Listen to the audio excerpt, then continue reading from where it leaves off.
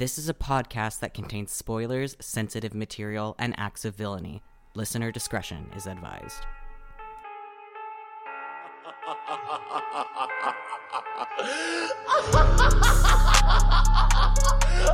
I'm not gonna hurt you.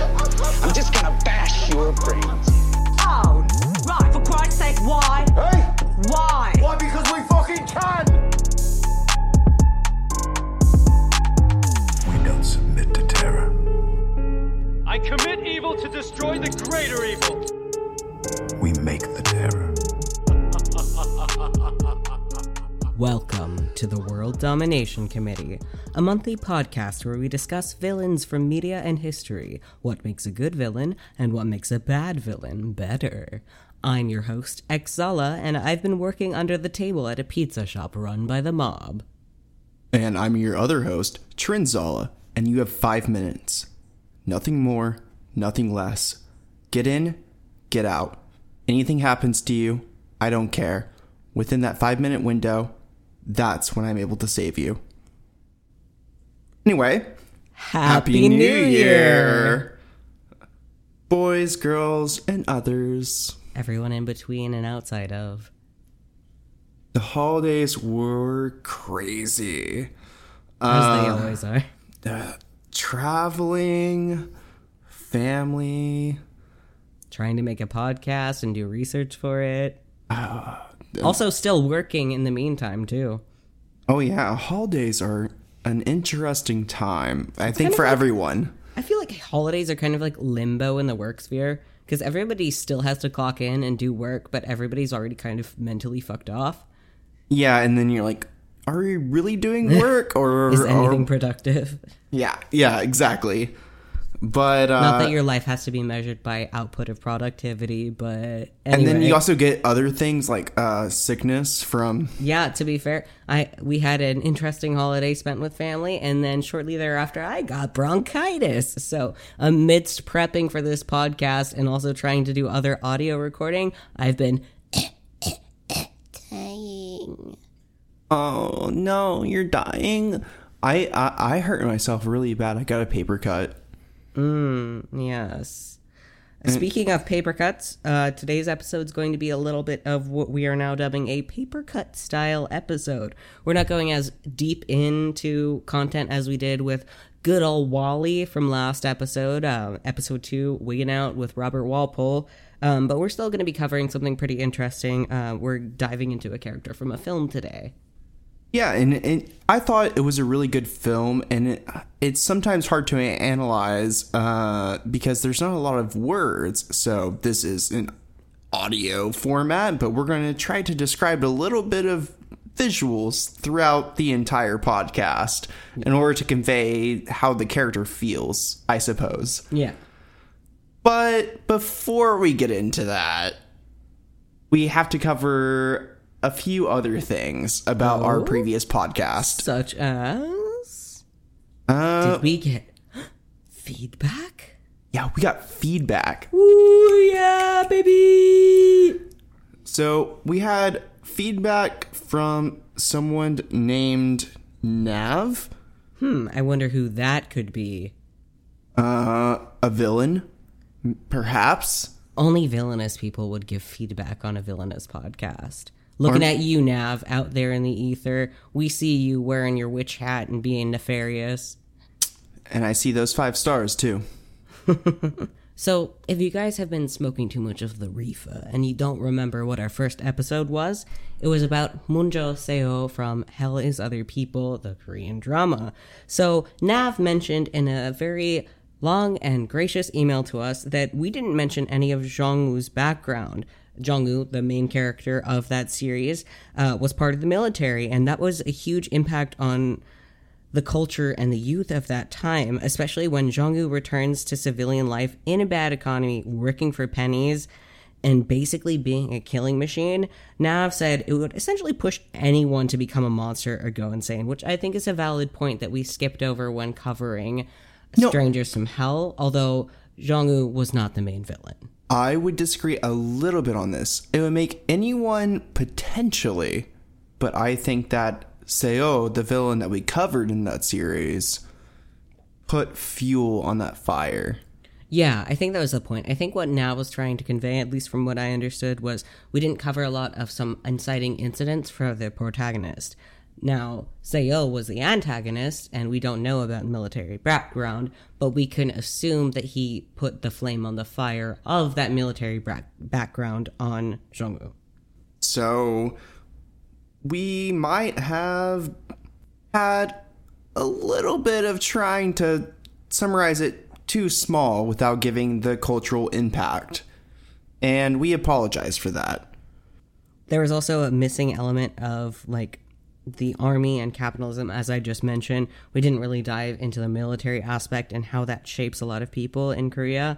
But Nav was also saying how the threat of North Korean military, but also being young in a society where you're used to militarization and also having to work for money so often that a lot of times predators in their highest ranking are kind of like the highest elite of your society in martial, financial, and social terms, usually captains, managers, doctors, even dentists like Seo. The paragons of society act as the role models but tend to feed off of the aimless youth like Jong-woo. And I also think this brings it back to my earlier point, is that we didn't mention a journal that Yep. Jong-woo actually found inside of his tiny apartment. Yeah, it was from the previous tenant who was said to have committed suicide, but if you've watched Strangers from Hell, hopefully you have now, or Hell is Other People, my bad, we see that guy did not hang himself. And so that left a lot of good clues for Jong-woo. And there's also a few other things that might be a little bit more of an interpretation, I guess you could say. Mm-hmm. Which we're open to interpretation, baby. Let's go. So that brings us to the next point of feedback from Nav, which is that Seokyeon, the rapper guy, is a retcon. Which, to be fair, I had no idea what a retcon was until I looked it up, which it actually means retroactive continuity, which I didn't really understand until we had some screenshots in the email. Notably that after Seokyeon interacts with Jong-woo, we see that he has multiple phone chargers where he asks to borrow one from Jong-woo.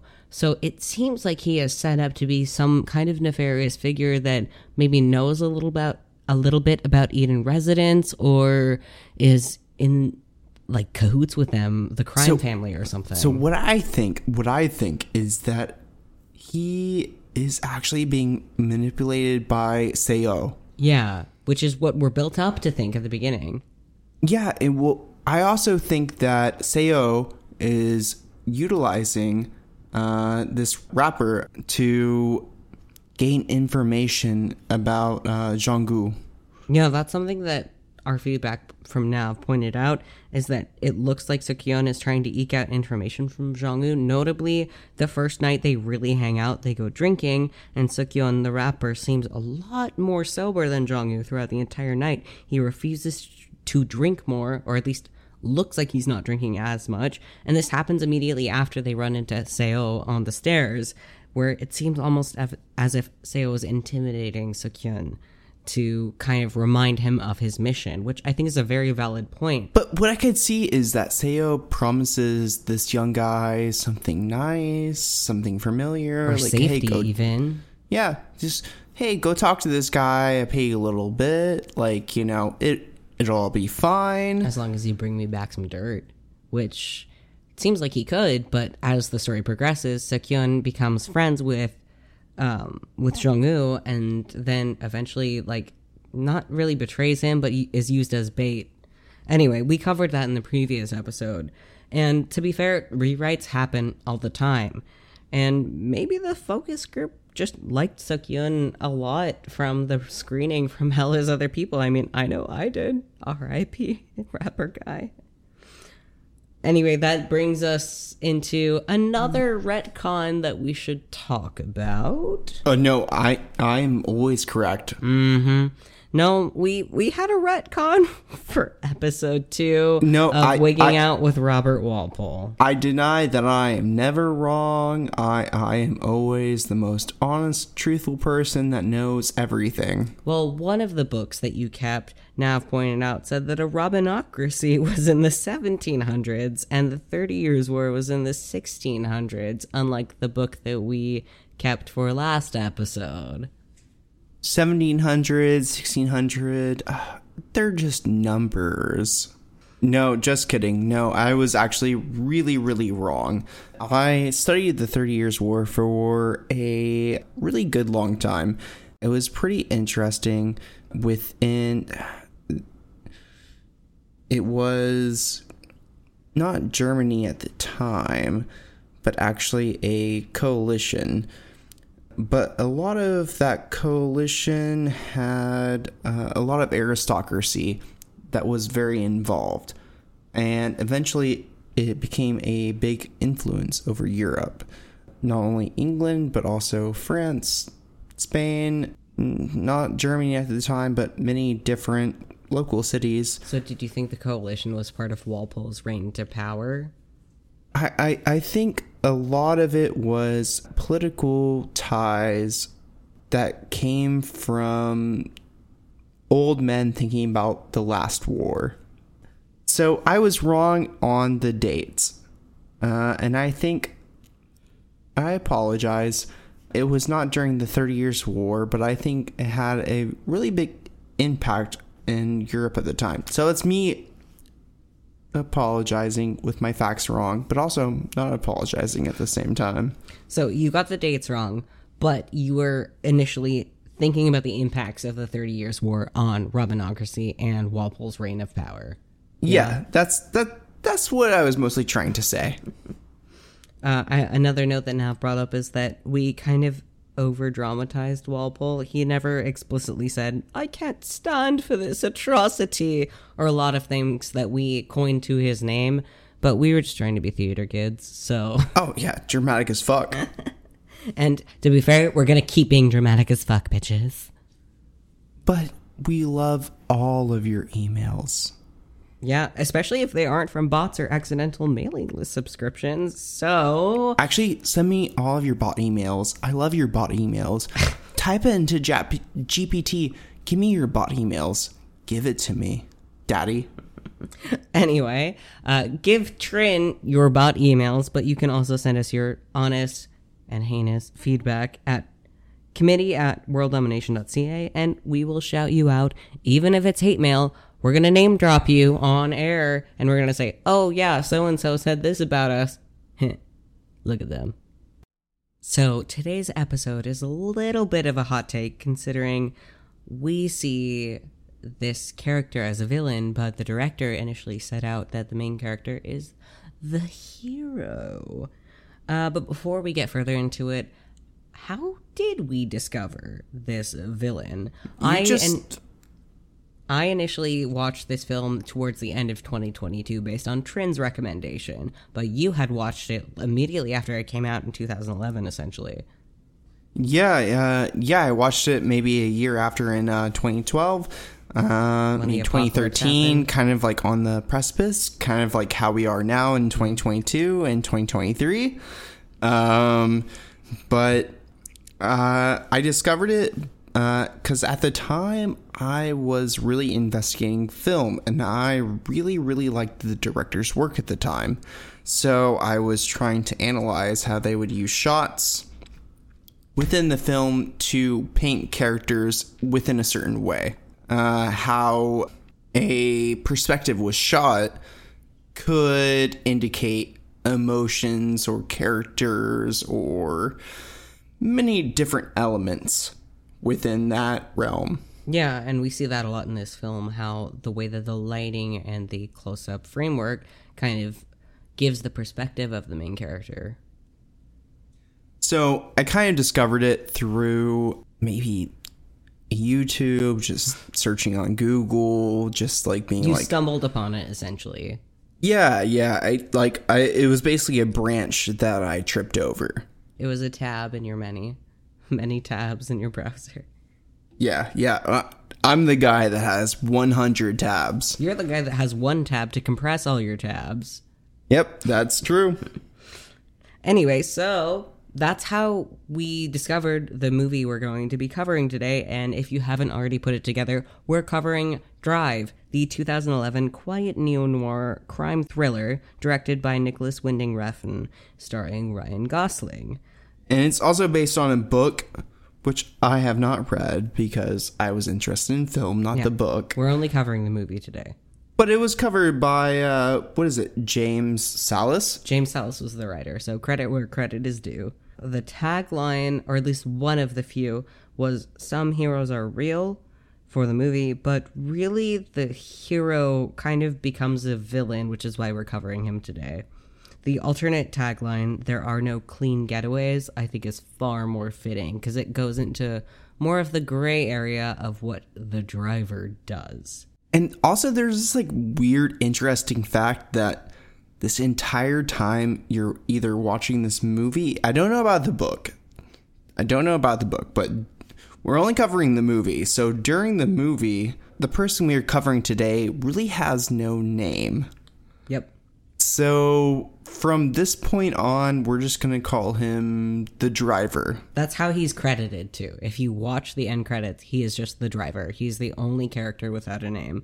So that kind of is a little bit of a hinting of some of the elements we're going to be discussing. He is a very isolated and stoic man, and the fact that he's the only one without a name gives him kind of this anonymity, even though he is the protagonist and, for us, the villain. Right. Now, why do you think the director thought of him as a hero a little bit? Is it just because he's the protagonist? From what I have read, it seemed like the driver was trying to portray a hero, somebody like a knight in shining armor trying to rescue or protect the princess, which we'll get into is the other main character. I think the director was trying to spin the driver as not necessarily a gray character as we see him, but somebody that does shady things for good intents. I perceive him as an anti-villain. Yeah, which we're going to dive into a little bit later, but that's the reason he doesn't seem like a conventional quote-unquote villain to cover for our podcast, but there are some things that he does that really tags him as that archetype.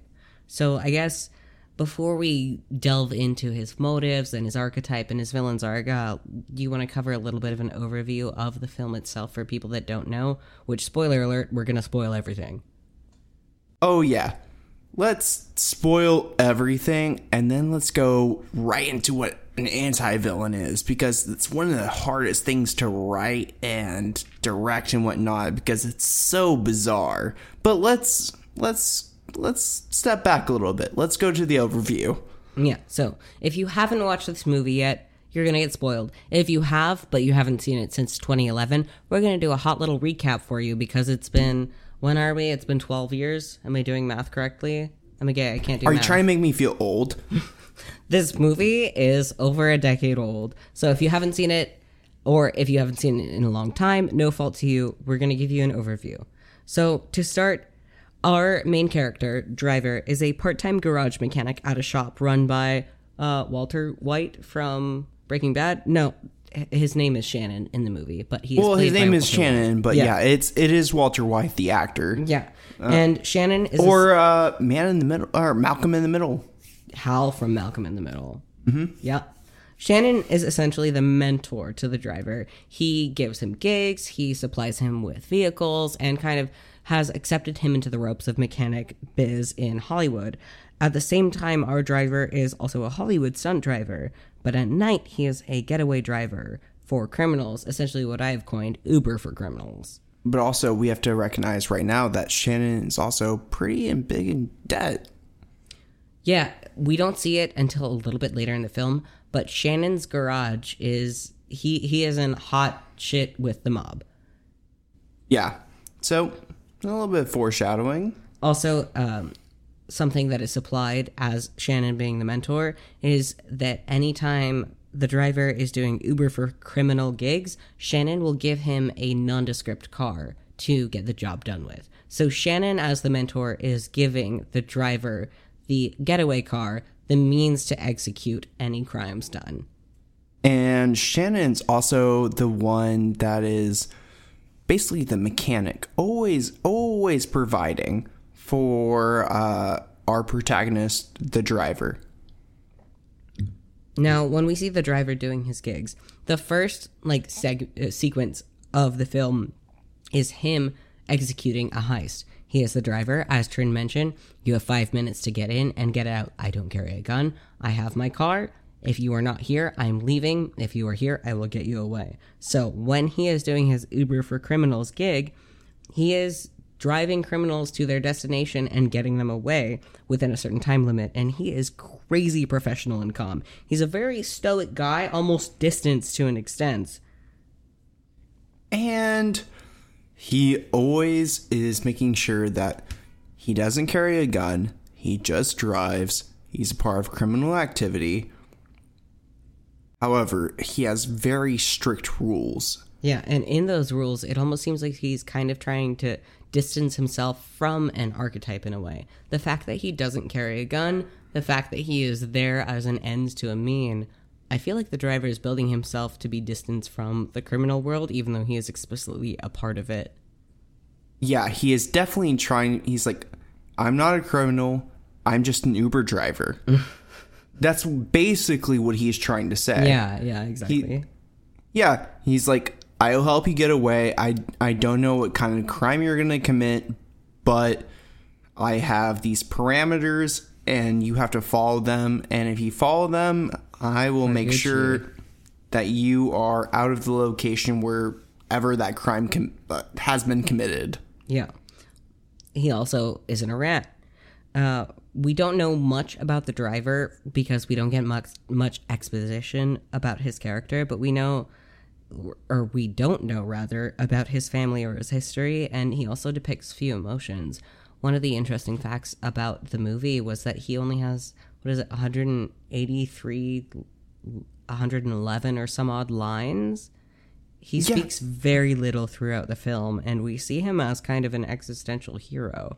Most of the time he does his actions through actions instead of words. Actions or music. The soundtrack for this movie plays an important role as to what the driver is thinking. Oh, for sure. The soundtrack is basically his internal monologue.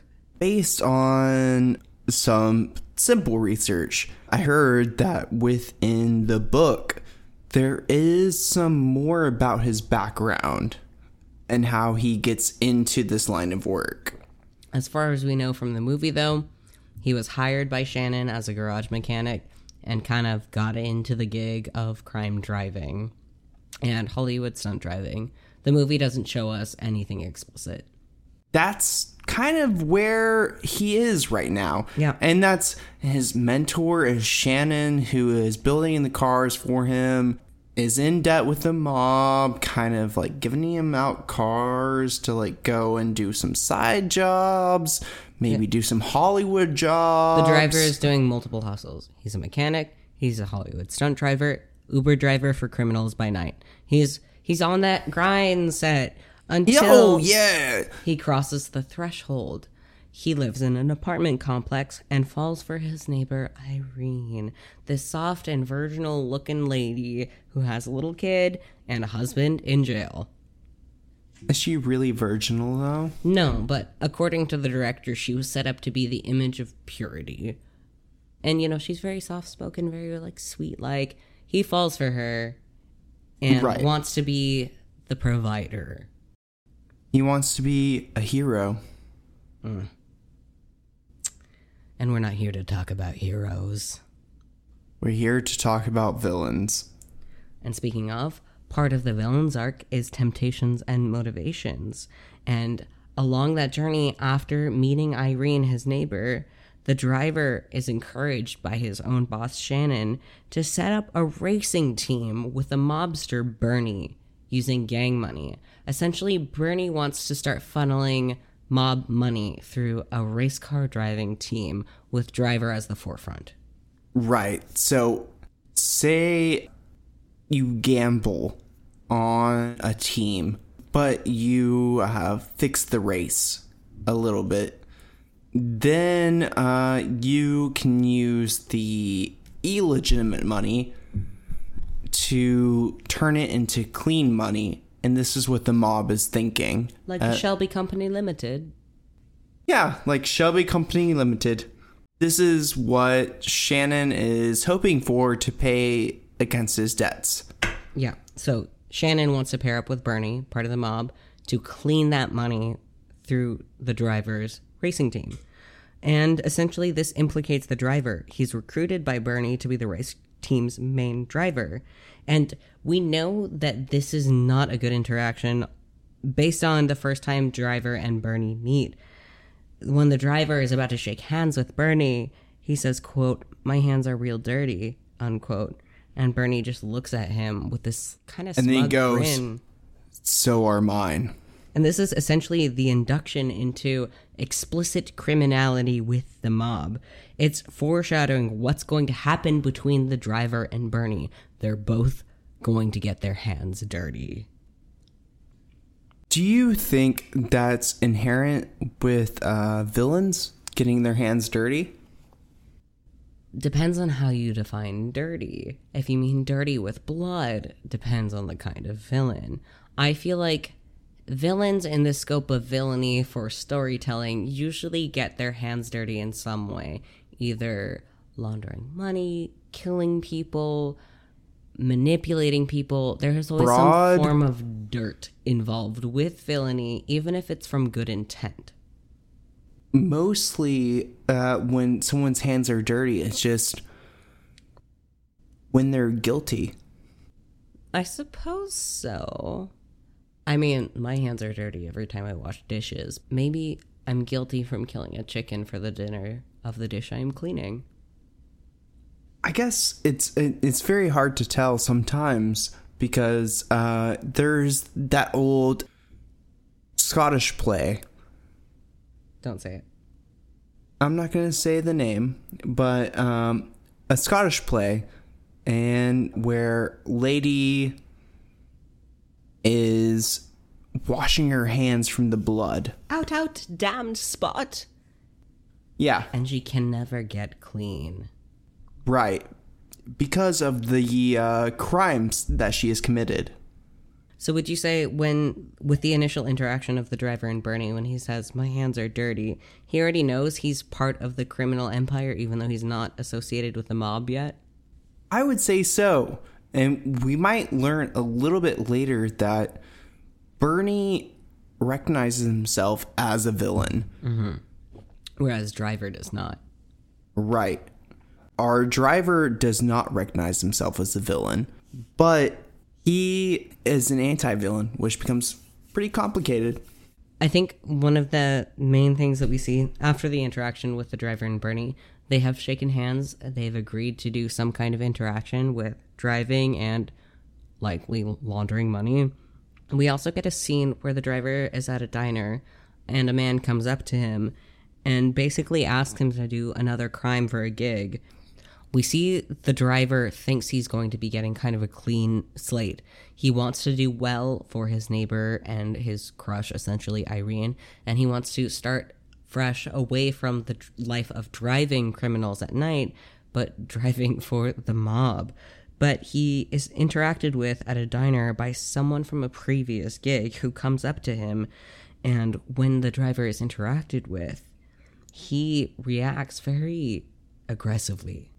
Shut your mouth, or I'll kick your teeth down your throat and shut it for you. Where we see the driver is essentially slipping into previous temptations and violence. I think one of the key things of the driver's character is he seems very calm and cool and collected, but as the story progresses, he exponentially delves into rage and violence, maybe as a form of toxic masculinity and his isolation. Maybe just as a form of his own repressed feelings and not knowing how to get out of his situation. We really haven't talked about Irene yet a lot, have we? No. Irene is an interesting point. So during all of this chaos that the driver is having, she's kind of his light at the end of the tunnel. She's something that he looks forward to interacting with. His apartment building. Yeah, I mentioned earlier, she is the neighbor with a son and the husband in jail, but she's kind of this figure that gives him optimism in a way. Like the first time that we see Driver actually having a genuine human emotional response is when he meets her, which, typical love story, but it kind of builds on him being more of a real human. So he's going through all these experiences of I'll kick your teeth in.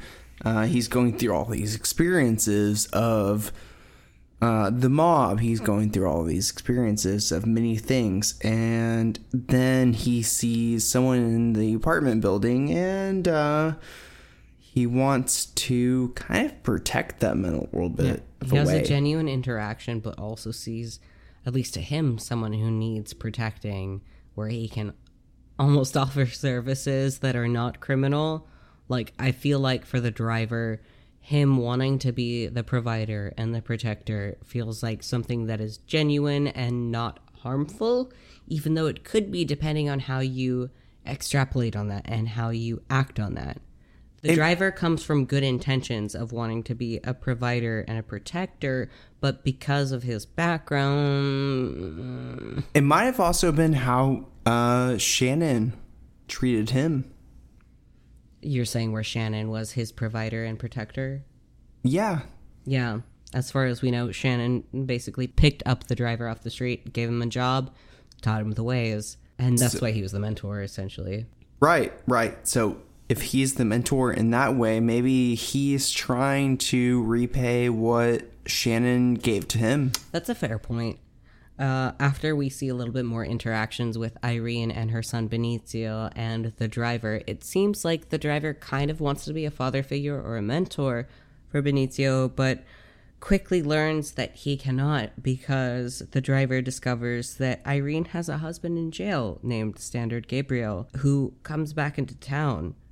And the Driver has been not any sexual force with Irene or nothing overbearing. He is somebody there to be a nice neighbor and a reliable force.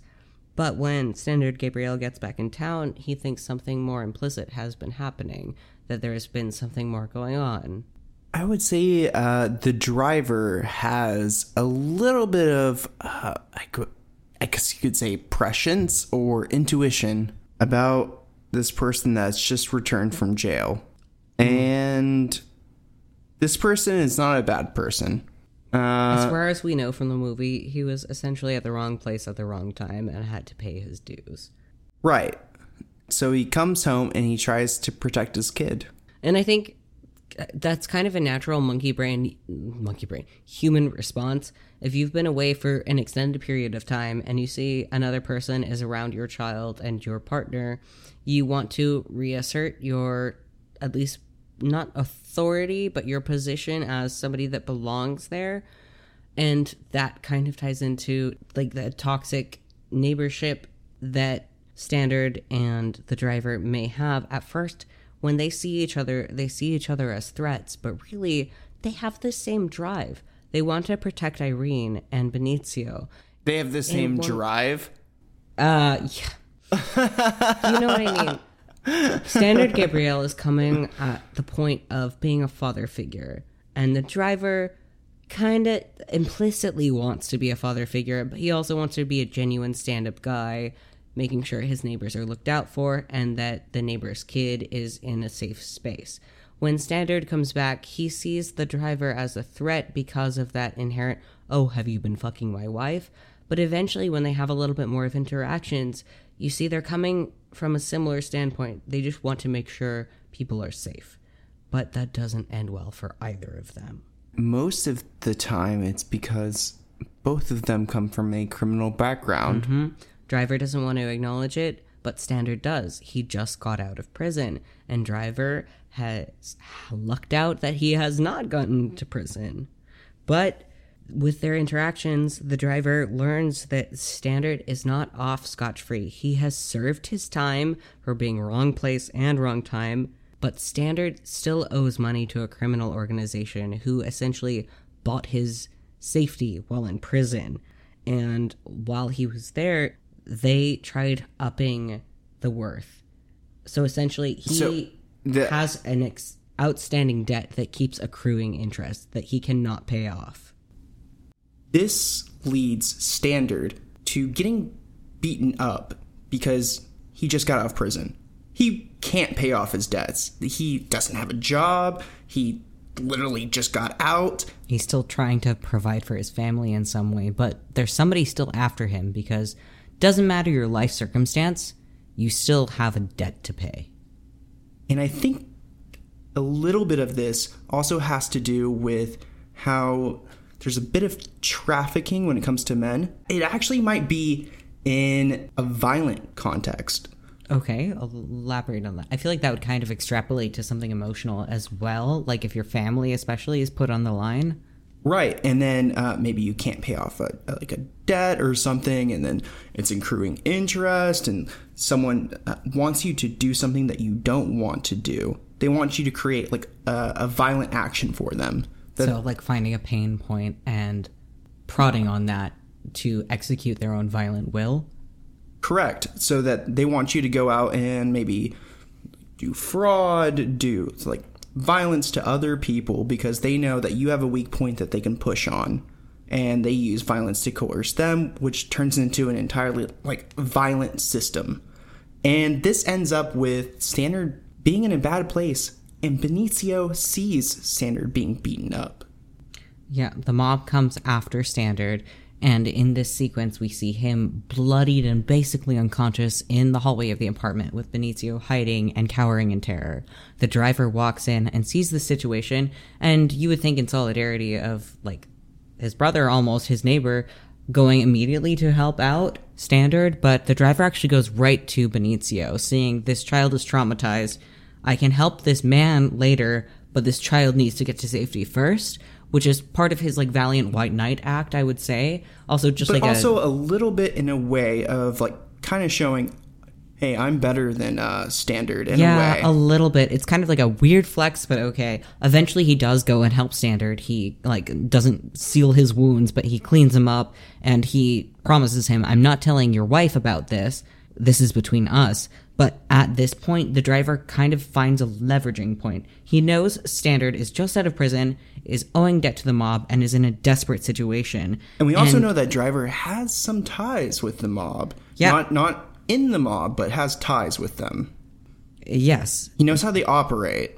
And at the same time, his overall motivation is to protect Irene and Benicio. So he utilizes the situation with Standard and goes, I can help you figure out your issue with the mob and protect your family at the same time. And also, isn't this just what Shannon was trying to do to the driver himself? Essentially, yeah, but with less, I guess, bodies involved. Yeah, I guess with a lot less violence involved. Under the table violence. Right.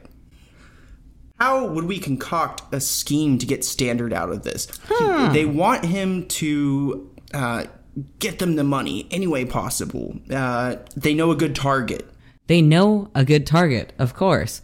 It's a pawn shop nearby, and who better to deliver Standard to the pawn shop than the driver? To be fair, the driver does actually concoct this scheme himself. He knows that the mobsters want a pawn shop robbed by Standard, and goes, I have the means to get you there. And do you think that the driver's actually wanting Benicio and Irene to be a wholesome family and actually get Standard out of this? Do you think he is like utilizing full good intent? I think it's misguided on the driver's behest. I think he wants to look good in Irene's eyes mostly. He kind of, at least from what I... Well, then why would he keep Standard being beaten up away from Irene? Well, I was going to say, at least from what I see it, he wants a little bit of both. He knows he doesn't have a real shot with Irene, so he wants to get in good with her husband, not necessarily for anything to be further, but so that everybody's kind of on like a happy medium, even if it's very naive and idealistic. I actually think he's just doing it for the idealistic thing. I think he's actually wanting to be like an unsung hero that actually wants them to be a cohesive, together unit, because he sees that Benicio looks up to Standard and wants Benicio to have a good family life that perhaps, we don't know, the driver may have never had. So the driver wants to be the unsung hero. Like, he doesn't want to actually be a part of it. He wants to set up their happy family life. Yeah? Right, that's what I'm thinking. I think that's fair. But let's see how the driver's plans go. Yeah. So, based on this new plan to help Standard get on clear terms with the mob, he breaks into and carjacks a Mustang, of course, to work with Standard. Yeah. Shannon taught him all the tools. Got to get into a car. Got to get a clean car. Mm-hmm. And the driver takes Standard, as well as a lady named Blanche, to a pawn shop, where Blanche and Standard go in to rob the pawn shop. And everything's looking so good. The robbery looks like it's going off perfect. Blanche gets out with a duffel bag, heads into that Mustang with the driver, all good and clean, waiting on Standard. Standard comes out. He's looking fine with his sunglasses. But then shit goes sour. As it does. Oh, shit goes way sour. Standard ends up getting shot. First in the ear. First in the ear. He looks really confused. Not only does he feel... I think Standard feels betrayed by not only the mob, but also the driver. I would assume Standard thought the driver set him up. Right. And there's just this look of confusion. But the driver also has some compassion and tries to get out of the car thinking, oh, maybe I can help Standard in this moment. He still has that valiant effort of, I want your family to be safe. And then as Blanche is screaming in the back, what the hell are you doing? All of a sudden the driver remembers his rules for driving. 5 minutes in, 5 minutes out. Within this time, I'm here to save you, but outside of that, I am the driver.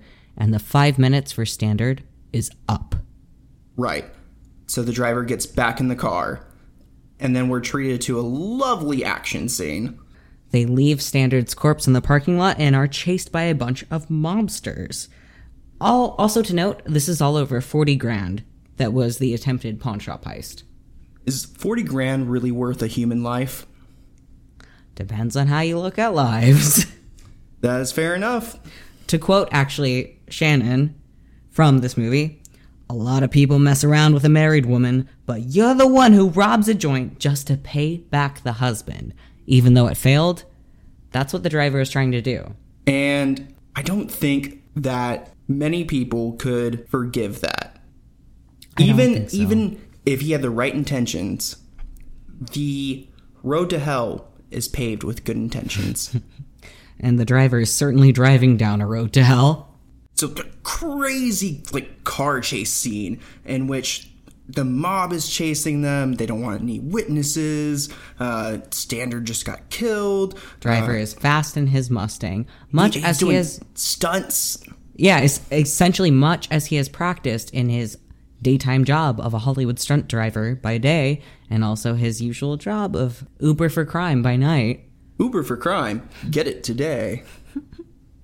So eventually the driver ends up losing the mob, and they get to a motel where they're trying to hide out. Yeah, he and Blanche, the last two survivors of this heist, are holed up in this hotel, talking to each other about what the fuck just happened and how to grapple with it. And they don't know. Maybe they got set up. And then I think the driver starts getting a bit paranoid about Blanche. Mm-hmm. He starts executing his rage on her, essentially. I think so. I think that's a lot of his rage. Is he just saw how he could be an unsung hero, and now he saw that go down the toilet. Immediately. Yeah, by Standard getting killed, all of Driver's plans have gone awry, and he knows he is in deep shit because he is now complicit in a crime as well as somebody's death. Somebody who is very close to a woman he loves. A woman he loves, whose life will never ever be the same, and a child whose father is ripped out of this world. Right, and he now knows, and so he's angry and rageful. Do you think he's angry and rageful just because he can't fulfill that hero, or because he knows now he is actually kind of a villain to them? I think it's because he believes he's a scorpion. Ah, which we'll elaborate a little bit more on later. Right, but anyway, he's paranoid with Blanche. This lady he does not know from Adam, who is part of this heist that went completely wrong. And then so she starts fessing up, or maybe making up lies. We don't know. She's talking to him, and he doesn't know what to trust. She tells him that she was actually there to rip off both him and Standard and give the money to some asshole named Cook. And... Who? Some guy named Cook. I'm fucking Cook! Yeah! Some asshole named Cook. He's pissed. He slaps her in the face. He doesn't know what to believe. So Blanche goes to the bathroom, and the driver is trying to reconcile with his thoughts and his paranoia and all of this grief and all of these emotions he has just experienced. And I think he goes and he starts reaching for the gun because I think he thinks Blanche is planning something. And essentially, as soon as he does, the mobsters reconvene at this motel, and they shoot Blanche in the head. Immediately. And then an entire shootout occurs in this motel. At this point, the driver is just trying to protect himself. He knows most people that were complicit in this action have been killed. He is doing fight or flight. So he fights and he kills all of these mobsters. But in this act, he ends up getting Blanche killed, and he kind of starts approaching his rebirth and transformation in the villain's arc. So after getting the hell out of there, like a bat out of hell, driving, he just has kind of this anger building up. He doesn't know how to express it. Everything has just been kind of ripped away from him. And he knows that metaphorically. It hasn't actually yet, but if this was a chess game, he knows he's basically already lost.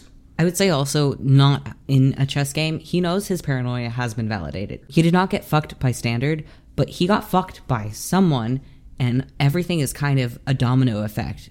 His paranoia is validated that nothing is according to plan as he saw fit. And he might have felt just like Standard. He couldn't escape. He's getting beaten up. Maybe not physically this time, but emotionally. He could have gotten killed there in that motel.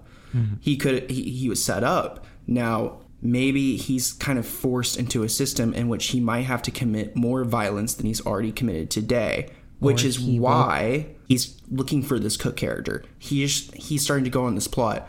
Maybe I can be the one to use the violence to oppress other people, or maybe just get some solace out of my loss. And so he goes on a kind of a revenge plot. I feel like it's a mixed bag of both of those things. I feel like the driver has that initial blinding rage of the revenge plot without knowing that these violent delights have violent ends.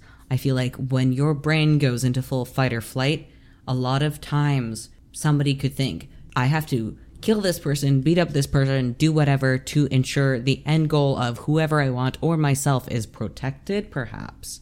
So one could argue the driver is engaging in his rage and going full throttle, or one could argue he is going full survivor mode, perhaps. I guess you could also, you just brought up the protection point. Maybe he just now wants Benicio and Irene out of this, completely removed. Standard has already been out of the picture. He knows that he will probably also not be in that picture. He just wants them to be out of it. Right. So maybe it's revenge, maybe it's the protection, maybe it's a mixture of all those things. And maybe that's what builds to a villain's rebirth or transformation, a hybridization of revenge or protection or whatever their corrupted motives are. The driver goes revenge spree on Cook, who set up this heist, and breaks his fingers with a hammer and threatens to nail a bullet into his head. Yeah, and this is in, I believe it's a strip club. Yeah, it's a strip club. He hunts Cook down at a strip club and threatens these things. Because, the ties. He knows where to find him. He pressures one guy or another, finds out, where's this Cook guy? And during this entire time, the camera angle changes. Usually we've seen the camera angle on the driver looking down on the driver, or looking at face value on the driver. Equal perspectives, essentially. Yes. And in the moment where the driver is about to kill Cook, hammering his fingers, putting a bullet into his mouth, asking a lot of questions, you see the driver above Cook in a very domineering position, in a very, I will kill you position. Usually in film and comics, whoever is taking up most of the frame or is at the higher point of the frame has that assertion of power. So this is the first time within Drive, visually speaking, that we see the driver is at a position of power, even if it's misguided because he is going revenge spree. But this is the first time he feels like he's able to assert something. And even though we think, oh, he can go full revenge spree and murder this guy in a strip club, he just makes Cook eat the bullet instead. Right. Which is almost merciful. It's merciful, but also kind of cruel. Yeah. Because Cook is always going to be afraid. Driver is always going to be afraid. However, during that interaction, we find out that Cook was basically just a goon. And he stole some money, and that money belonged to Nino. The guy who was pals with the mob investor, Bernie, who bid on the driver as being their race car driver at the beginning of the movie. All of this weird underworld crime syndicate, like, festering together in, like, this bizarre world. Synergistic management solutions for crime. Lovely. Yes. So after the driver does not end up killing somebody, he has his rebirth and his transformation and actually goes and does something that I think is fairly valorant for the driver. I think he's mostly a little bit of a simpy guy, but when he actually goes and talks to Irene about what happened, I think that is something that is what makes him a decent human being for that point in the movie.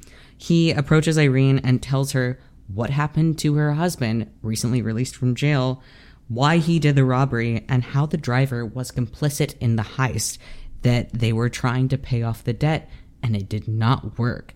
And obviously, Irene is pissed about this. Oh, yeah.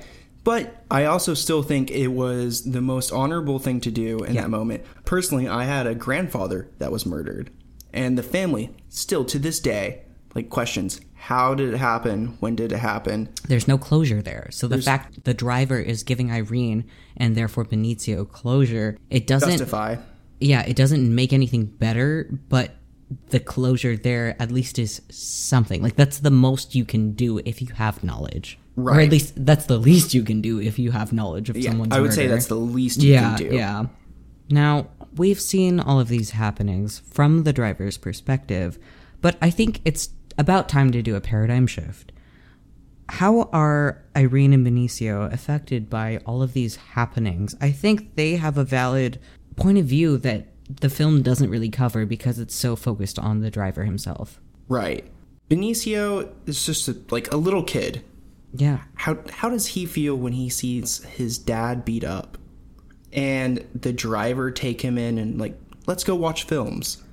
I think the first reaction, at least for me as a child, would be afraid for my dad, but not knowing what to do.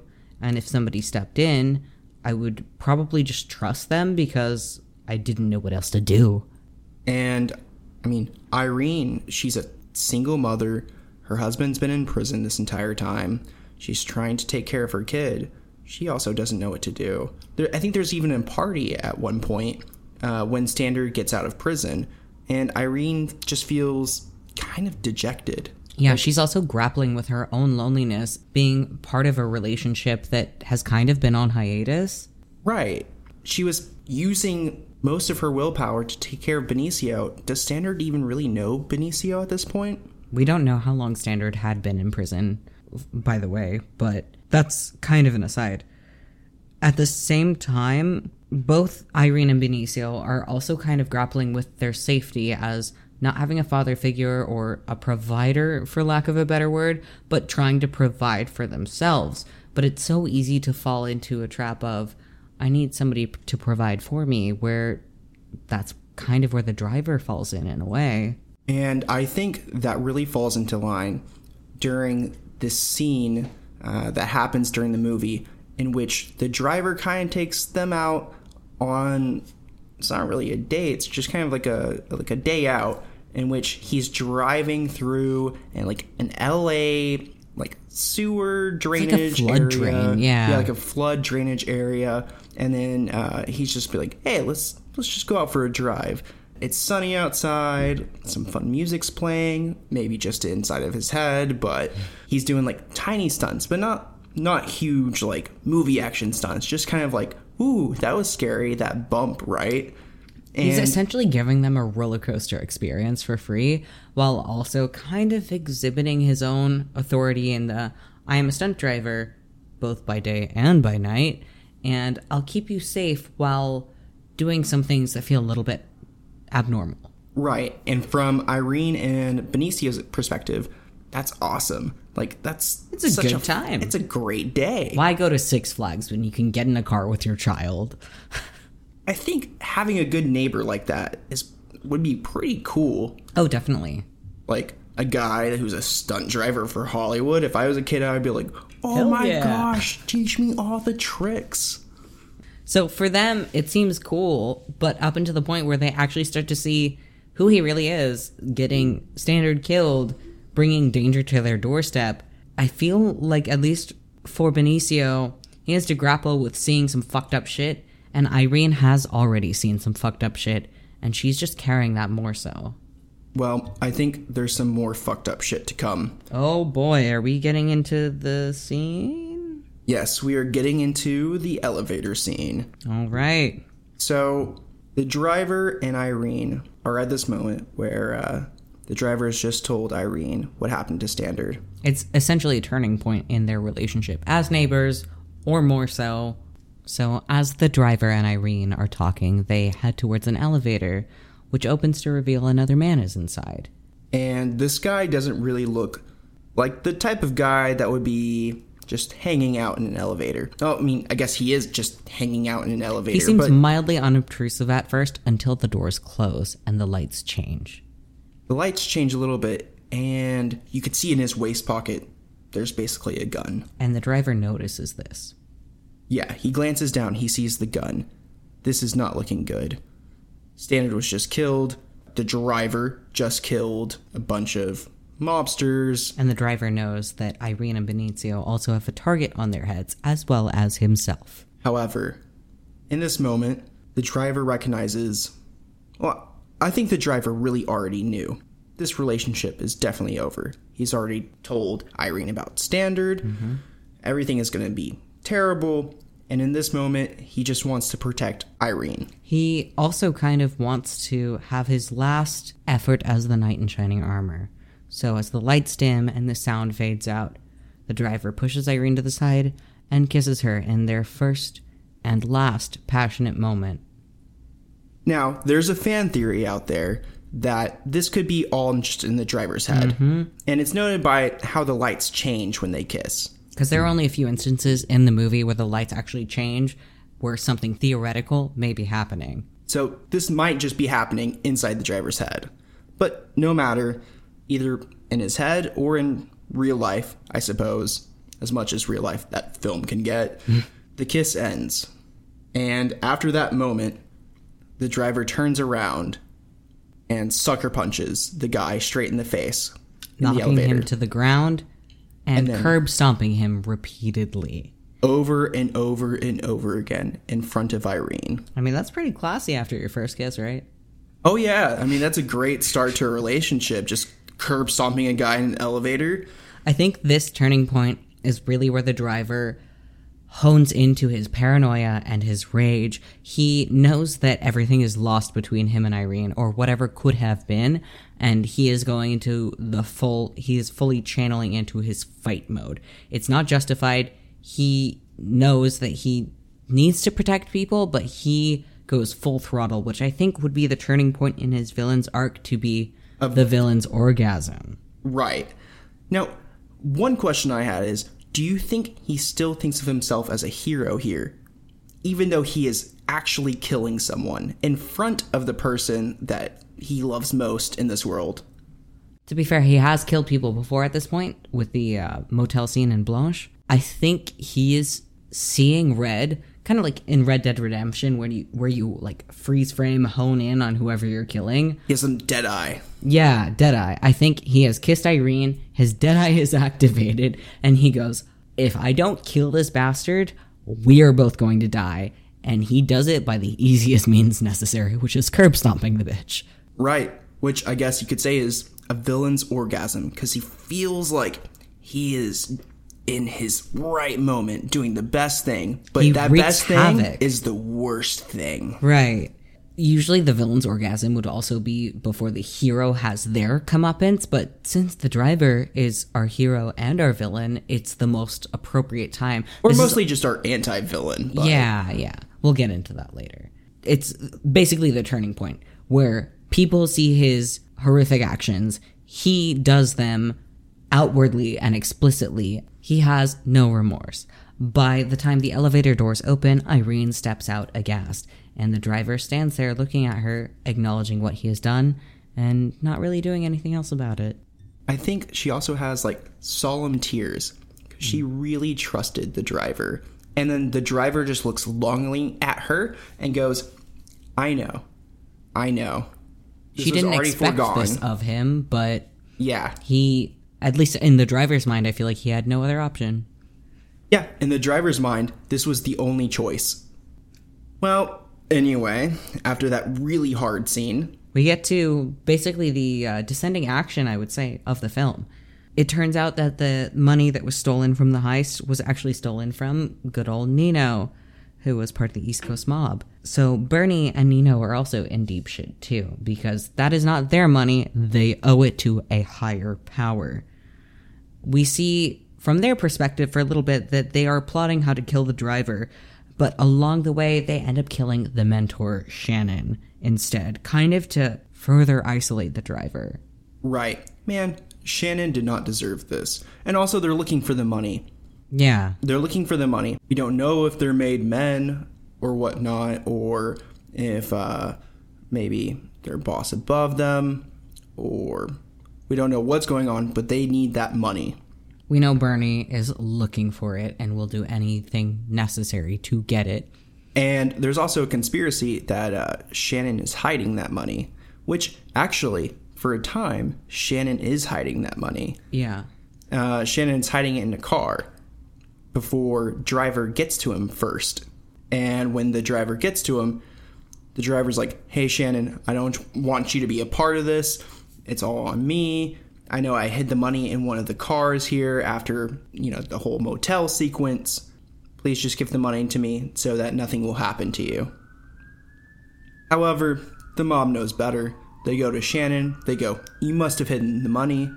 However, at this point, we know Shannon doesn't have the money anymore. It's just the driver. Driver has picked it up. Shannon still gets caught in the crossfires. Right. He shakes hands with Bernie, who pulls out a straight razor and cuts his wrist open, leaving him to bleed out in the garage where the driver was brought up, essentially leaving him as like a token to prove that, okay, driver, you have nowhere left to turn. Your mentor is dead.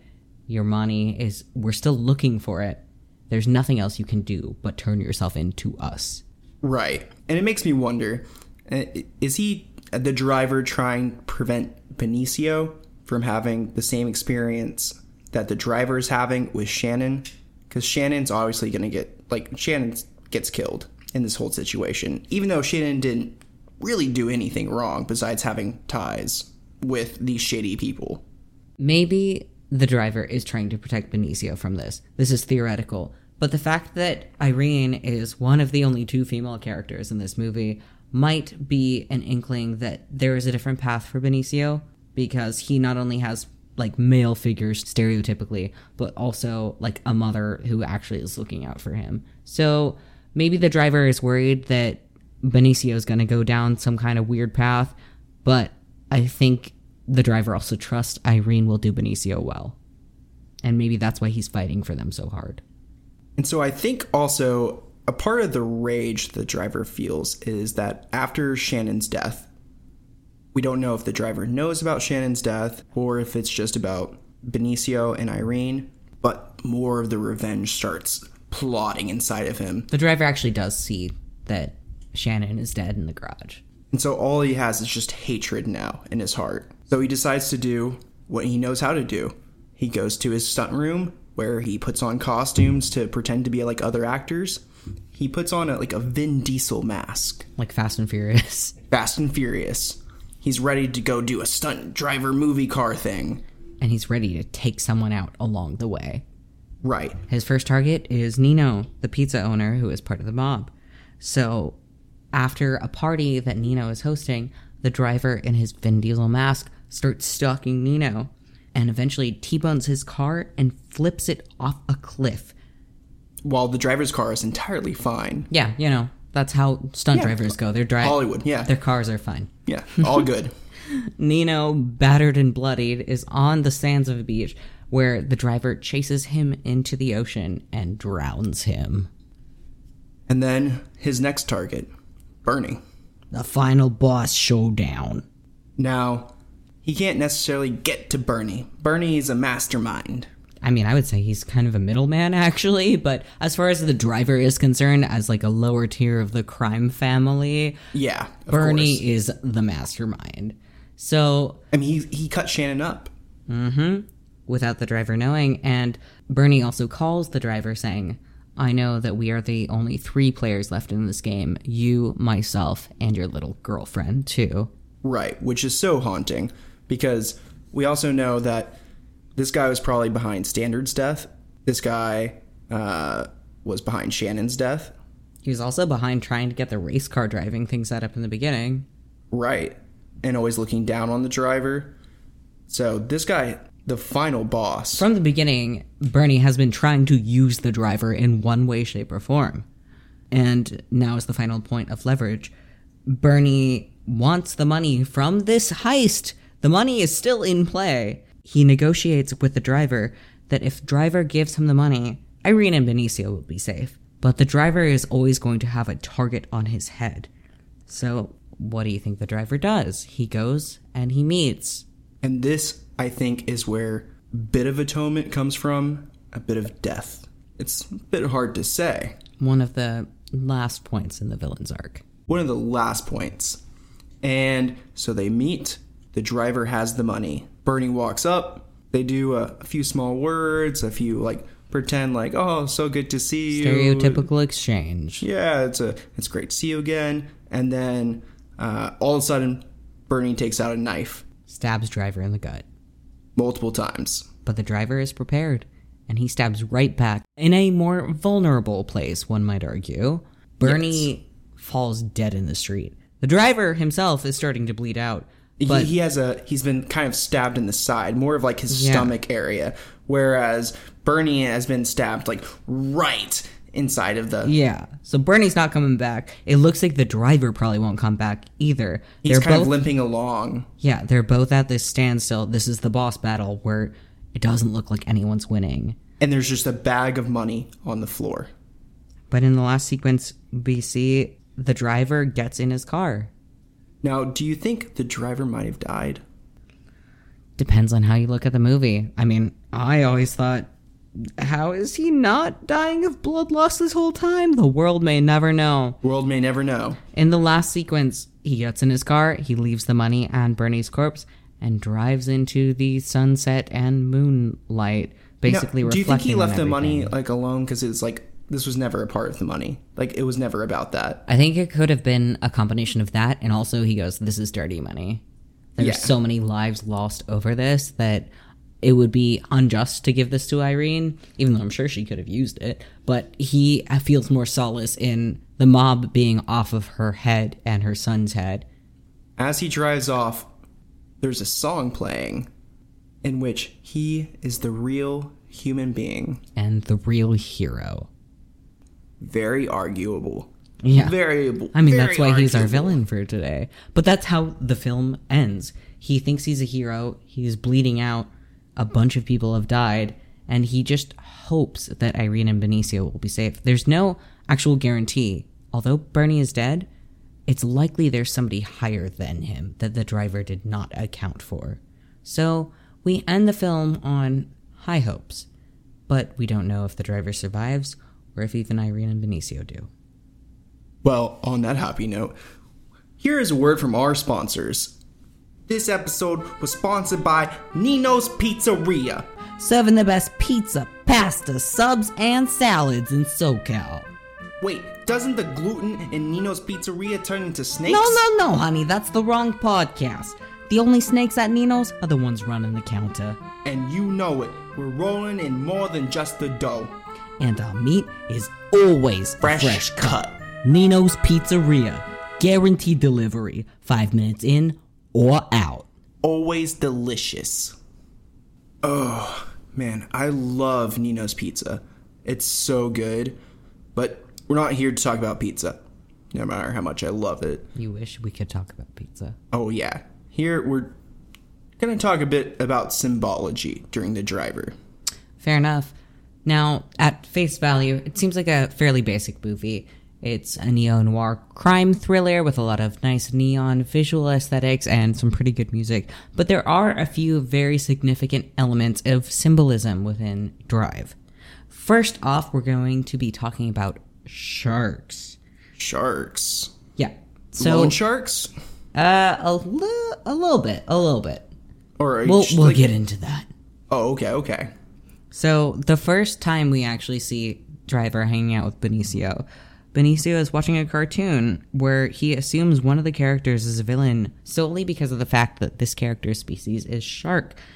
The Driver asks Benicio, "Are there no friendly sharks?" Where the kid implies that no, just because of how they look, how they act, they're all bad. Which I think kind of hurts Driver. Oh, definitely. He doesn't say anything, but he looks at Benicio, and then he looks at the cartoon, and I think he sees himself as a shark. Or maybe he's imagining the mobsters being kind of loan sharks. He's definitely imagining some kind of scenario that he is a part of. I think if the Driver is seeing the people he is surrounded by as sharks, he goes, I hope some of them are good, maybe like Shannon. But if he looks at himself as a shark, he goes, I hope I'm one of the good ones. Right. And that he won't be seen as a bad shark, so to speak. But according to Benicio, all sharks of them are. Yeah. And so I think that is what really hurts him, is that he doesn't feel like he can kind of change his inherent nature. Yeah. I think based on how the film's story has transpired, it could be argued that the Driver himself is a shark. He smells blood in the water, which are criminals that need a quick getaway during a crime. And he profits off of that, essentially. He also profits off of Hollywood things. Mm-hmm. People that smell blood in the water are people that want to watch violent acts on TV, but need someone willing to do it. Right, and he's willing to do it. You could also, at least in terms of what I had read of the director's vision of the first sequence where the Driver is doing his Uber for criminals, it was almost intended to be viewed that he is also a diver amongst sharks. The Driver is just transporting people where they need to go, but he is in such this criminal underworld that he is surrounded by people. Right. At least in terms of the visuals, where he's just kind of like a factor to it. And I think what might be more applicable in getting into some of the symbology of where maybe he's surrounded by sharks, maybe it's part of his, like, maybe it's him. I think it could be a bit of both, but I think what might be more interesting to explore is kind of this myth that's brought up during the film. Ah, okay, you're talking about the scorpion and the frog, aren't you? Right, which during this entire time, the Driver has a jacket that he wears when he's usually doing business. Almost like a superhero costume, one could say. Almost like a superhero costume. On that jacket, there's a giant scorpion on its back. Golden embroidery. The myth we're covering is the scorpion and the frog, which, if you don't know, we can read it to you. A scorpion asks a frog to carry him over a river. The frog says, no, because you will sting me. But the scorpion argues that if it did so, both would sink, and then he would drown too. The frog then agrees, but midway across the river, the scorpion does indeed sting the frog. While drowning, the frog asks, why? The scorpion answered, because it's in my nature. Now, this definitely ties into the movie of Drive. There's a lot of different parallels we can derive from it. However, the story of the scorpion and the frog is initially based on a Persian tale of a turtle and a scorpion, where in the end, the turtle survives. The turtle delivers the scorpion, but tells him he could have drowned him. But there's also a different ending where the turtle tucks into a shell after being stung and drowns the scorpion. I think the scorpion and the frog metaphor puts it into a little bit more of this gray area. Right. It's also really interesting because I heard a very similar kind of tale, or I guess you could say folklore, when I was a kid. A fable. A fable. However, it was turned into the gingerbread man and the fox. Oh, I remember that one. Right. And it's like a gingerbread man committing all these crimes across a village, and he's like, you can't catch me, I'm the gingerbread man. And then he like makes a deal with the fox, like, take me across the river while he's being hunted down. Right. And the fox is like, okay, but only if you can secure some more loot for me after we get across the river. So during like that entire scene, the fox is carrying the gingerbread man across the river and then throws him up into the air and eats the gingerbread man, and then kind of like snickers to himself, being like, what did you expect, gingerbread man? Big oof. So that one is a completely different ending than both the scorpion and the frog, the scorpion and the turtle. In this scenario, the fox is basically like the big bad, but also the smarter one in the bunch. And I think it kind of also like ties into like the fable of the turtle closing up its shell after it's been... Oh, fair enough. Yeah, the fox is the one carrying the gingerbread man on his back and teaches him a lesson. Right. So I think this is just like one of those fables that kind of like gets told like differently, like across many different cultures. Right. It might have like started in Persia, but then like got spread to like Russia, might have gotten spread to like Europe, all the way to the United States, where I heard it as like a tiny child. And where it eventually evolves into the movie Drive, in a way. Right. And so with the driver having the scorpion as a jacket superhero suit, it's almost as he sees himself as the scorpion. I mean, in one of the last few interactions he has with the mob boss Bernie, after killing Nino on the beach, the driver calls him up and says, you know the story about the scorpion and the frog? It's literally said in the movie. Your friend Nino didn't make it across the river. Which, at this point, the driver sees himself as the frog carrying the scorpion. However, I think there's kind of a duality with the driver. For most of the movie, he is seen as the frog. He drives or carries criminals, scorpions, right, from one place to another. Yep, inevitably being dragged into their own destructive world and getting stung, leading to everyone's downfall. Based on his acts, he kind of like metamorphosizes or like becomes the scorpion. I think this is a deep cut, but I think it's relevant for his villain's archetype that we'll get into very soon. But I think, what if he was a scorpion trying to swim across like the river with, I don't know, another scorpion? Scorpions on top of scorpions? Scorpions all the way down? I think depending on how you view it, you can either see, if we're taking this metaphor, the driver as a scorpion all along, or that transformation, that metamorphosis, where he becomes a scorpion in the end.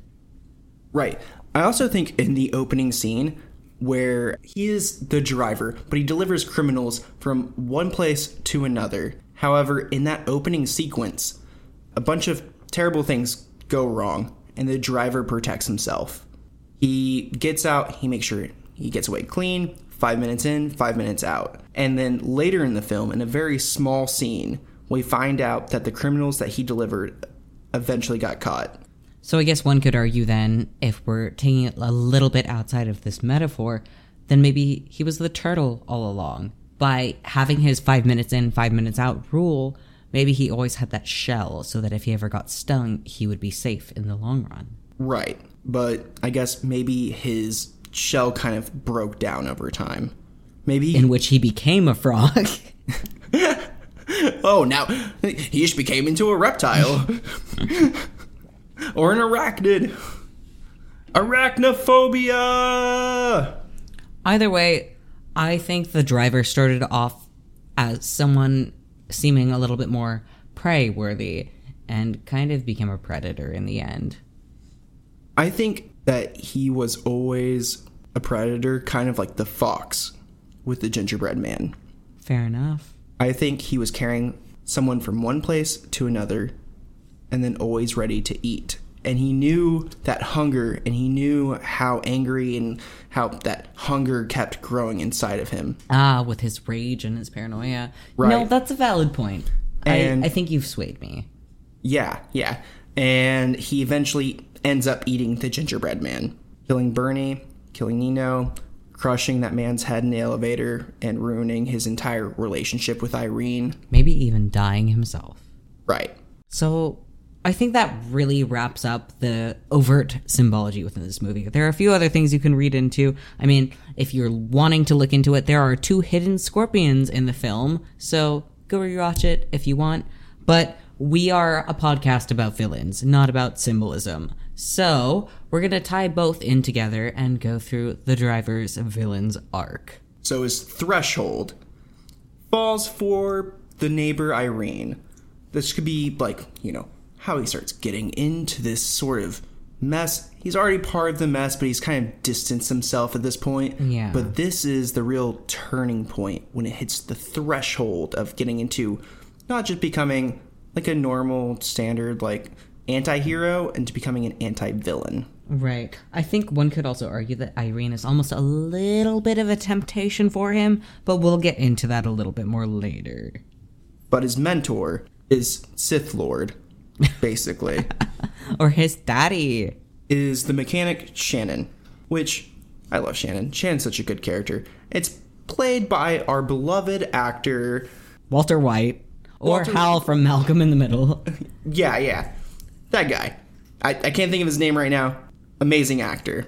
But it's a guy who gives him a job. Gives him a job in his mechanic shop. Trains him up. Finds out he's a good driver. Although Shannon has a bit of money problems with the mechanic shop. Ends up getting involved in the mob. Which Shannon also ends up souping up the cars that the driver uses to do his crimes. Potentially as part of the mob ties. Right. So Shannon kind of introduces him to this world and also helps him, guides him, and basically kind of trains him. Yeah. That leads into the driver's temptations or motivations. After the driver is imbued into this world of like mild criminality, or maybe overt criminality, he's encouraged by his mentor, Shannon, but also tempted by Bernie, who offers to recruit him as a race car driver for the mob. Maybe a race car driver is a way to get out of this weird mob situation, but also still be involved. Right. I think it's a little bit lower stakes than being Uber for criminals by night, but still involved. Maybe a little bit less of the face. Right. I think at the same time, the driver is also motivated by Irene. This kind of false perception, this naive idea of motivation of family and protection that the driver rationally knows he can never fulfill. Even though it's maybe something that is a hole in his life that he's never had fulfilled by anyone besides Shannon. Right. Like, he wants to fulfill it, but he knows because Standard is still in the picture, even before Standard gets killed, that he can't compete. I mean, the driver's not a horrible guy. He's not going to try and ruin that relationship once Standard gets out. But right. he idealizes, I want these people to be safe and okay. So he's it's motivated. Almost like he grew up them. on like those old cartoons. Like, those old cartoons of, I'll save the day. I mean, he does want to be a real hero, a real human being, quote unquote. He wants to be the amazing Steiner. He wants to be Superman. Right. After that, part of the driver's villain's arc is his revelation and death, which is not his own death. But I would say when he encourages Standard, after getting out of prison, to do the heist and pay off his debt, eventually getting Standard killed. Which I think is the real death for him. That's the real revelation that nothing is going to work out. Yeah. After that, nothing, it's over. Seeing somebody die, not necessarily by your hand explicitly, but you contributing to the woman you love's husband's death. That's what I'm saying.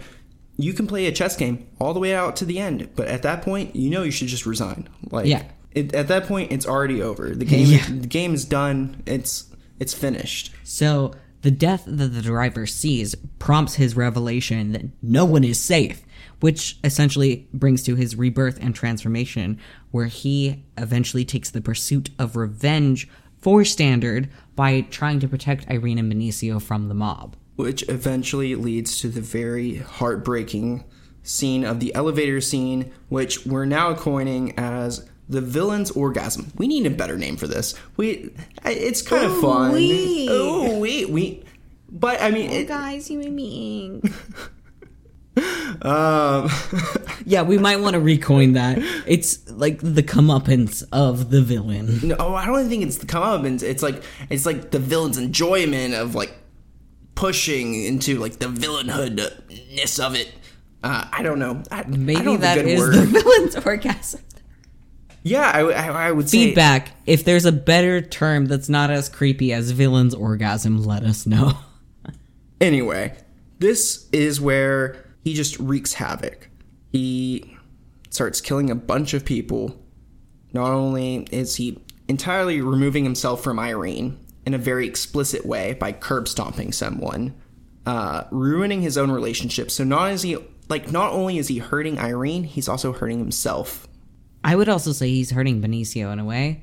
The fact that he is doing something horrifying in Irene's witness will make her want to cut off the driver from Benicio, who Benicio sees as kind of like, oh, this is maybe another father figure, or at least a cool guy.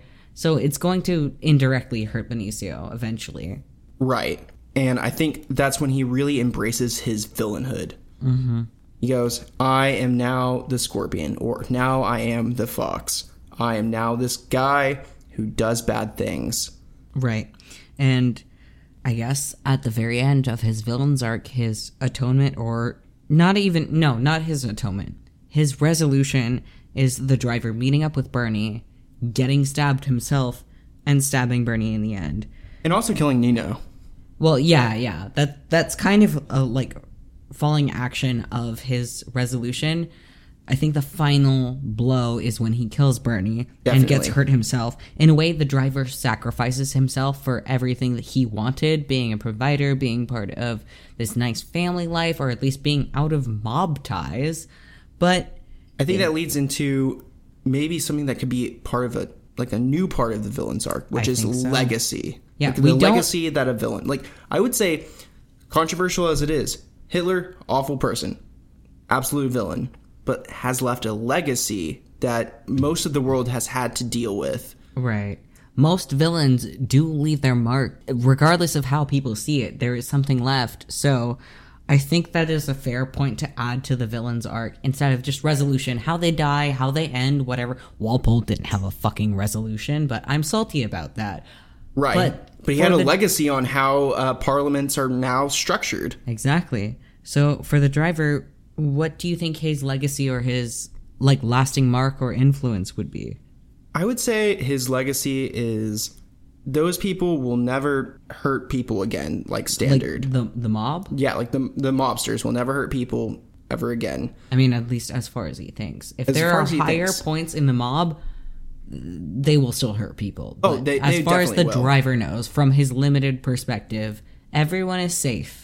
And he's hoping his legacy will be Irene and Benicio leading a life that is not as involved in such seedy underworlds. I think the driver himself hopes his legacy will be one of safety, even if it's not of long-term financial prosperity or providership. I think he wants them to remember that he was not a bad guy. But even though they will. Yeah. They will. And so I think he's really trying to go after a legacy, but almost it might be a legacy for himself. I think so. I think it's very selfish. He drives off into the night thinking about them, thinking about, oh, I've done everything for them, but he's really shaken their snow globe to the point that they will be traumatized forever from what he has done and what he has gotten them involved with. Thank you, Ice King. I guess let's get into his archetype then. Oh. I guess the driver at face value is a criminal. Definitely.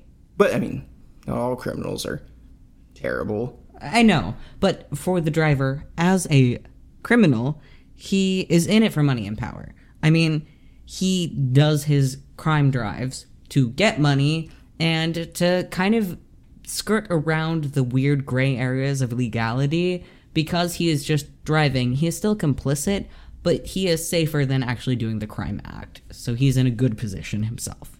Right. And as I kind of foreshadowed, I guess, earlier, he's an anti-villain, really, which is really, really hard to find. We're used to heroes, we're used to anti-heroes, we're used to playing villains, but having an anti-villain is very strange. I would say, like, what did TV tropes say it was? Do you have, like, that pulled up? I got a few quotes. Okay. If you'll indulge me. An anti-villain, according to TV tropes, is a, quote, character with heroic goals, personality traits, and or virtues, who is ultimately the villain. Their goals may be selfish or have long-term consequences they don't care about, but they are good people. Anti-villains are kind-hearted and can be caring and honorable in nature. Unquote. I think that perfectly describes our driver here. Yeah, I mean, his goals Are selfish, technically. Yeah. His personality traits kind of he's such a gray character that we don't know if he is really good or bad, but his goals are ultimately, I want to protect, and he doesn't really care about the end goal of his actions, other than, I want to protect Irene and Benicio. Right. He sees himself as a good person, and he does some good acts, like trying to protect Standard, trying to take care of Benicio, trying to take care of Irene. But in the end, all of these goals kind of become corrupted within his own psyche. They're corrupted because they're in his own gain. He thinks he's being valiant in a protective role, but it's really just to fulfill his own, like, internal prophecy. Right, and his own internal needs. Yeah. Which he ends up getting Shannon killed, too. Like, trying to protect Shannon. Like, this is a person that's trying to help, and then all they do is villainy. It's worse. Yeah. I mean, I think we really explicitly see that with the driver's ending intentions with Bernie as evil. Although Bernie is set up as the villain throughout the story, the driver really affirms his role as a villain because we see him as appealing and sympathetic to the audience from his desire to protect, but after he has reached his villain's orgasm, his desire to protect is no longer in the forefront. Nope. He has become the fox. Now, because we see so much of this movie, I mean almost all of it, through the driver's perspective, we are essentially unwittingly made to see him as a hero until we do some further reflection and digging, which is what our podcast is all about. So I think let's do a little bit more digging. What is the driver's alignment and what are his tactics? I think he's a bit chaotic. I mean, for sure. One moment he's a good guy, one moment he's a bad guy. He always sees himself as a good guy, but he also has his own predefined rules, while not abiding by actual civilian rules. Right, which, I mean, you could say that's lawful, but it's his own rules, and he actually doesn't even follow his own rules most of the time. Right. I mean, when we see him do his first high-speed chase, he's not abiding by traffic laws for sure. When we see him do his other high-speed chase, he's definitely not, and also goes into murder. And his own rules are very fluctuating based on his primary desires, so I agree that he's a chaotic kind of character. He's kind of like if you are putting people into groups of, you wear the white hat, you're the good character. You wear the black hat, you're the bad character. He's like a gray hat wearer. Definitely. Now, do you think he's pure evil? No, I think he has like a misguided view of the world and his motivations, almost. Okay, so he's definitely not good, so that would probably place him into neutral. Yeah, I guess. I feel like his motivations and desires mostly shape how he acts, but sometimes he does want to do good things, like for Standard, and sometimes he wants to do bad things, like driving criminals around, but that's really for his own gain. Perhaps he could be actually lawful neutral if he follows his own rules. I mean, he flubbed them up like a few times. A lot of times. Right.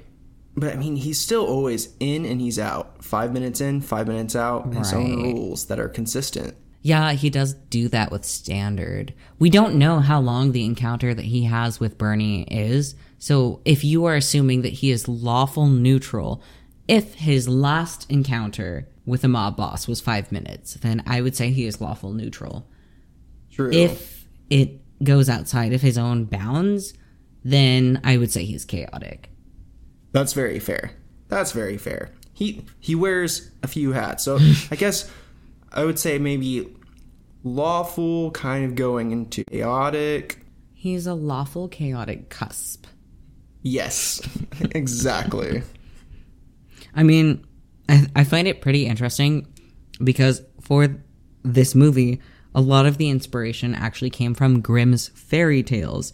The goal of the director Nicholas Winding Refn was to make a fairy tale with an LA background with the driver as a hero, where he protects what is good while at the same time killing degenerate people in violent ways. And I feel like that motive is kind of like this weird gray area neutrality of I'm doing what's good, but I'm killing a bunch of bad guys. Like, right, which I think the only way you can justify that kind of thinking is in war.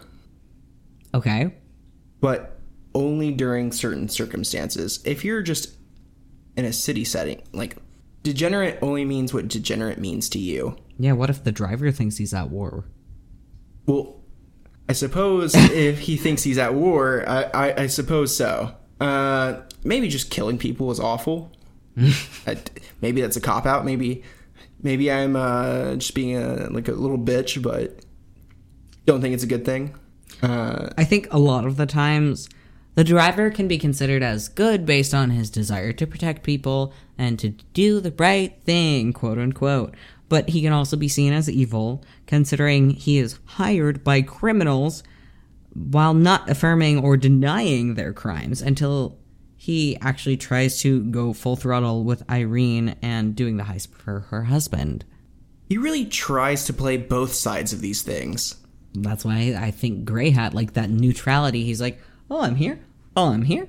Oh, I'm here. Ooh. Slip in, slip out, slip in, slip out. And You this got mysterious the man. best of both worlds. He wears so many hats, he's so mysterious that he cannot be confined into a certain label.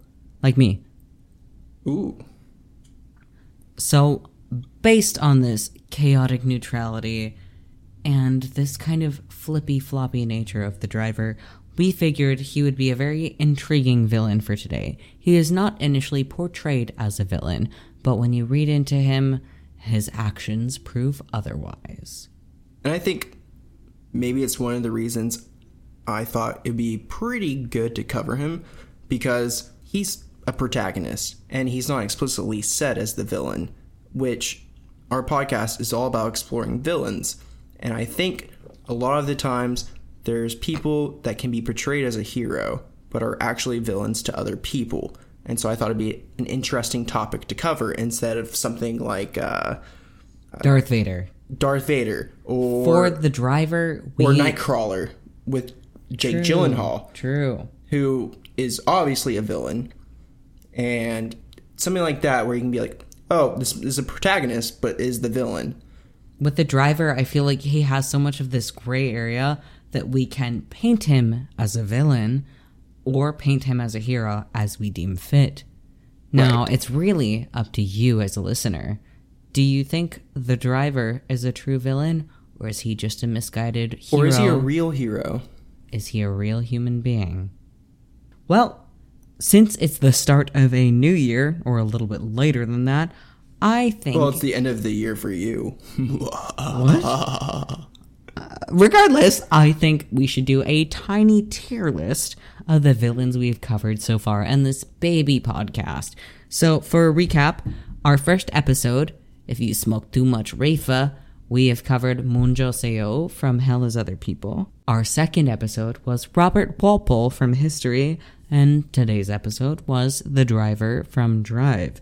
So, Trin, if you had to rank these three heinous individuals on a tier list of the most villainous to least, how would you rank them? So, I'm putting them all on the same tier list. I'm going to say Robert Walpole, because he was real. Then, Munjo Seo. Okay, fair. And then I'm going to put Driver. However, if we're talking in pure fantasy fiction space, I'm going to put Munjo Seo above Robert Walpole. Okay, I think I would agree with that. Maybe that's a point of unfairness with our podcast, is that we cover villains from media and history. I personally think Seo is the utmost S-tier villain. S-tier, definitely S-tier. But because he is not real, I feel conflicted. At least for me, Walpole created prime ministership and did a lot of horrible things, as we covered in episode 2, Wigging Out with Robert Walpole. So, in which I got no facts wrong.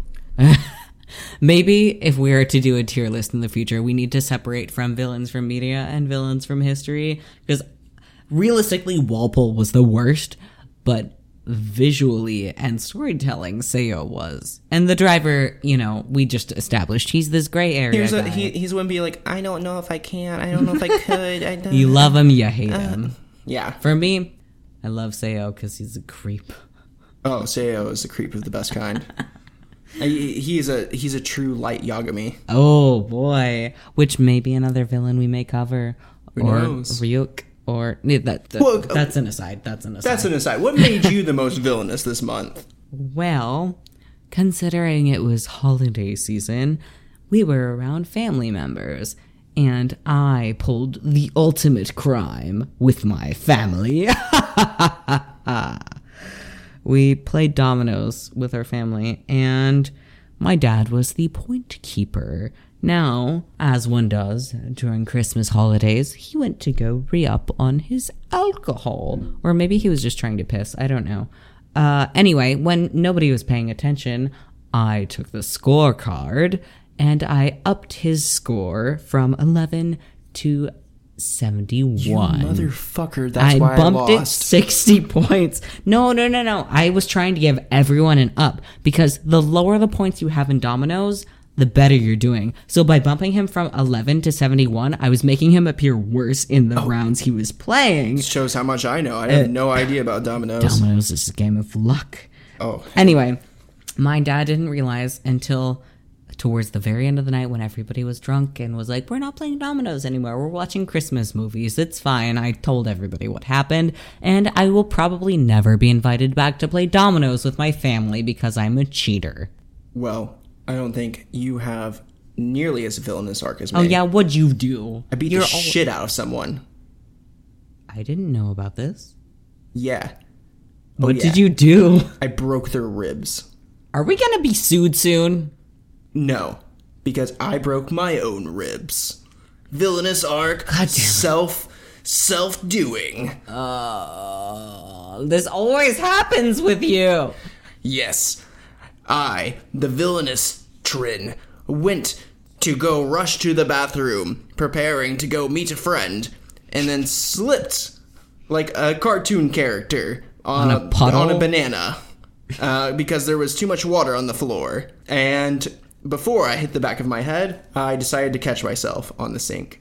And when I caught myself on the sink, I hit my ribs and broke them, and then got sick. And it was a really good, fun time. For listeners' notes, Trin has broken his ribs twice before this instance. I'm really good at falling.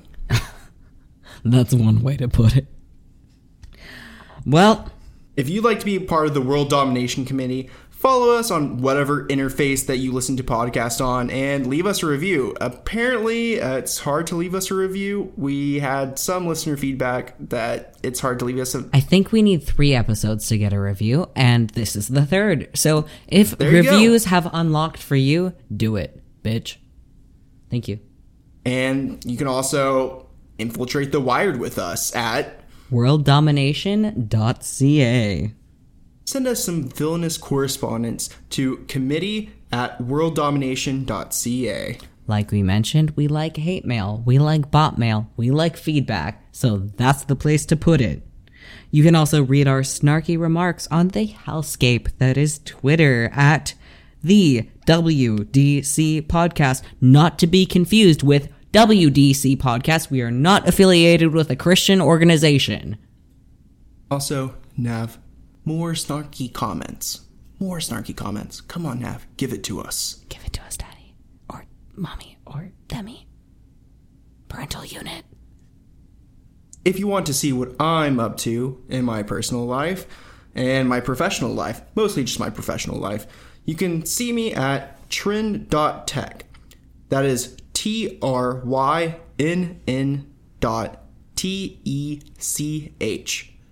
Kind of like trying.tech. I think you're trying too hard, my pal. If you want to get outside of the tech world and proliferate the gay agenda, you can read my comic, What We Do in the Closet, on Top Us or any other place that you read comics. Link is in the doobly-doo. Real human being. That's all, fuckers! The real hero.